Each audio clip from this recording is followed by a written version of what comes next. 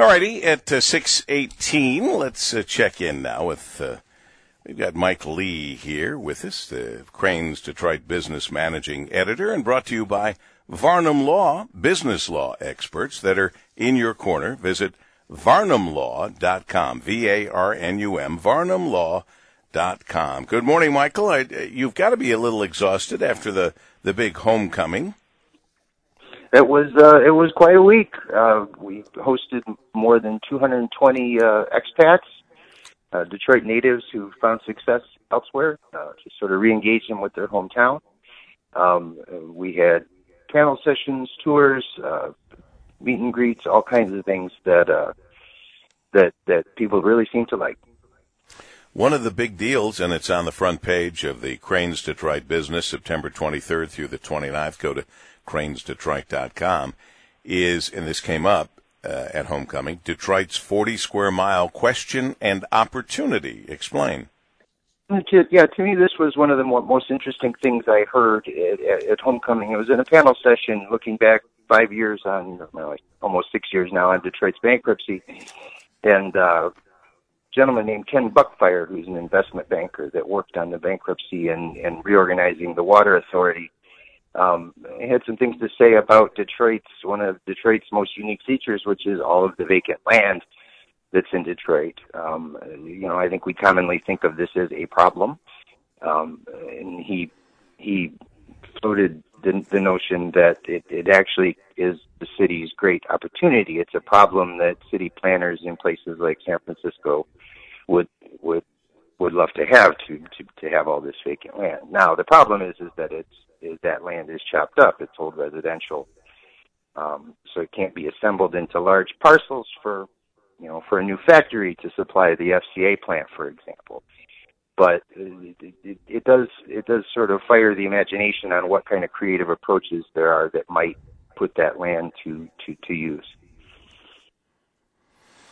All right, I'm looking at some of your other important stories in Crain's Detroit Business. Mike Lee with us, Crain's Detroit Business Managing Editor on this Monday morning, and still, I don't want to say fallout, I'll say reflection on the state coming down with the rules banning flavored electronic cigarettes. The governor moved on this before anyone else. Now everyone else is moving on it. Give us a little bit more of the so-called tricky problems here.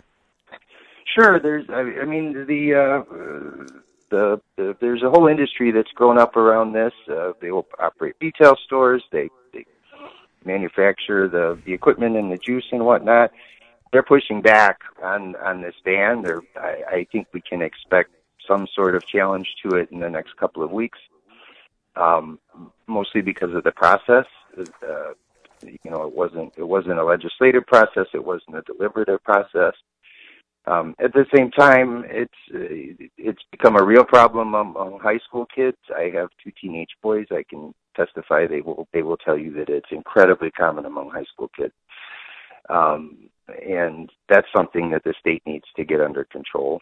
Plus, there's the outbreak of lung illnesses, which is a big deal. The CDC is still trying to figure out what products are causing that. It's not generally thought that most of what's sold in those stores is linked to it, but nobody knows for sure yet. But this story is far from over. Donald Trump said that he would like to institute a national ban. He's walked that back a little bit. And I read a story last night, I think in Axios, on how some of his political advisors are saying that's a bad idea for him and could actually cost him at the ballot box in 2020, which I thought was pretty amazing. So we'll have to see how this plays out. Well, again, for those who argue this has been a very useful tool for people trying to kick this awful, deadly habit, smoking cigarettes, mm-hmm.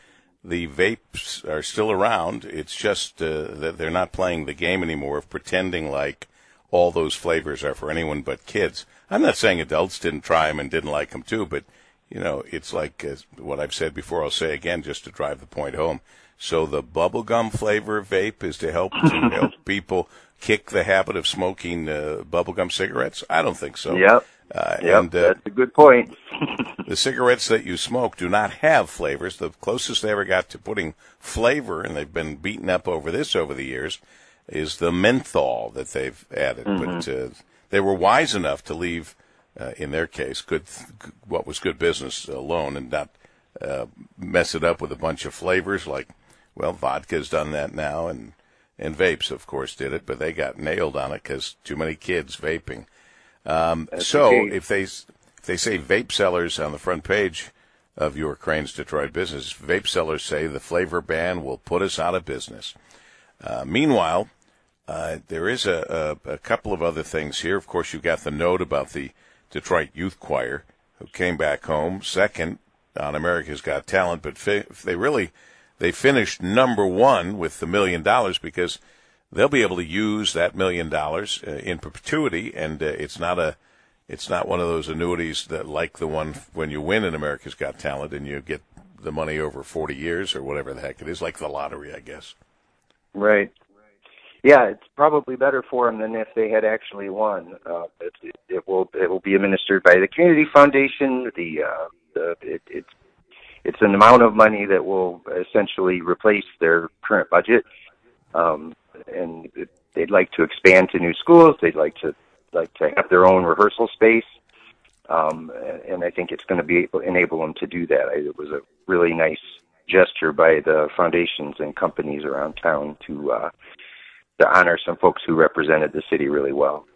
I named them all earlier because they deserved to be named, and I certainly really appreciate the involvement of all of those various companies. We'll give another shout-out a little later, but it's all good news. Finally, this month in Crane's Forum, you looked at the new leaders in Oakland County and what that might mean for mass transit or regional transit, for example. Right. We've got the new county executive in Oakland County, Dave Coulter.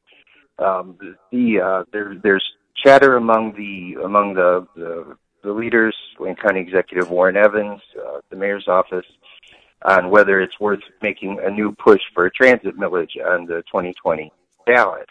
We voted that down. The twist this time is they're trying to find a way to move forward without Macomb County in the mix. Mark Hackel has consistently said his voters don't want this. They will not vote for it.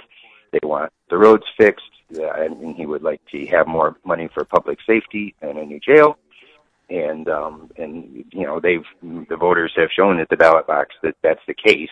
They went hard against the transit millage a few years ago. We'll see what happens. Lieutenant Governor Garland Gilchrist is involved in this. He's trying to coordinate between the various constituencies, and it's an interesting fact that he was actually a transit user for several years after he came back to live in Detroit and work in Detroit. He and his wife were car free for a couple of years before she got a job that required her to have a car.